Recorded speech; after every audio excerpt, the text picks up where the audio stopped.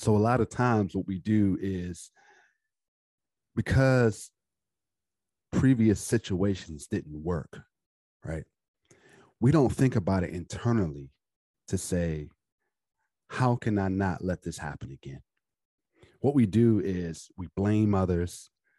We take zero accountability and zero ownership on why that situation didn't work, right?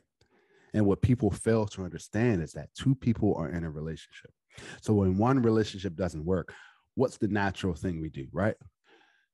In our next current relationship, if a question comes up, because it always comes up, the first date is always interview questions. So what happened in your last relationship? What we do is we put all the negativity on the other person to make them think that we're better than what we are, right? We prop ourselves up, right?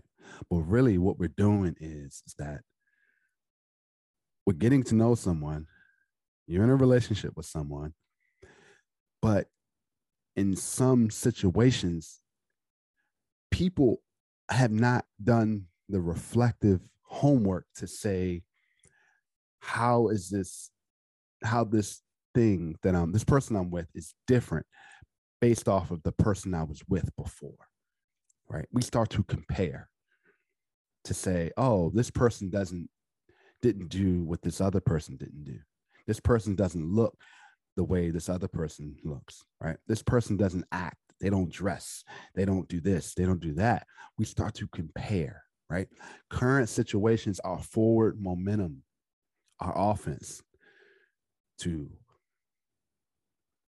the past, right? And what happens is that we become so enamored with what's going on with what we used to have and not even doing the homework or even the having the reflection time to say, okay, that situation didn't work. How can I not let that happen again? Right? Because we as people, sometimes we as men, we get in certain situations and relationships and with people for whatever reason. But the behavior becomes a cycle if we don't analyze and change the mindset. I'll give you another analogy, right? The Golden State Warriors just won the championship, right? So what do all the other teams do? They try to replicate it. They try to copy. But a lot of times what's missing is the Golden State Warriors have a certain philosophy. They have a certain culture. They have a certain mindset that a lot of the other teams don't have. And that's the problem, right? We as men and women try to copy the past because of truly in our minds, that's what we felt would have worked at that time.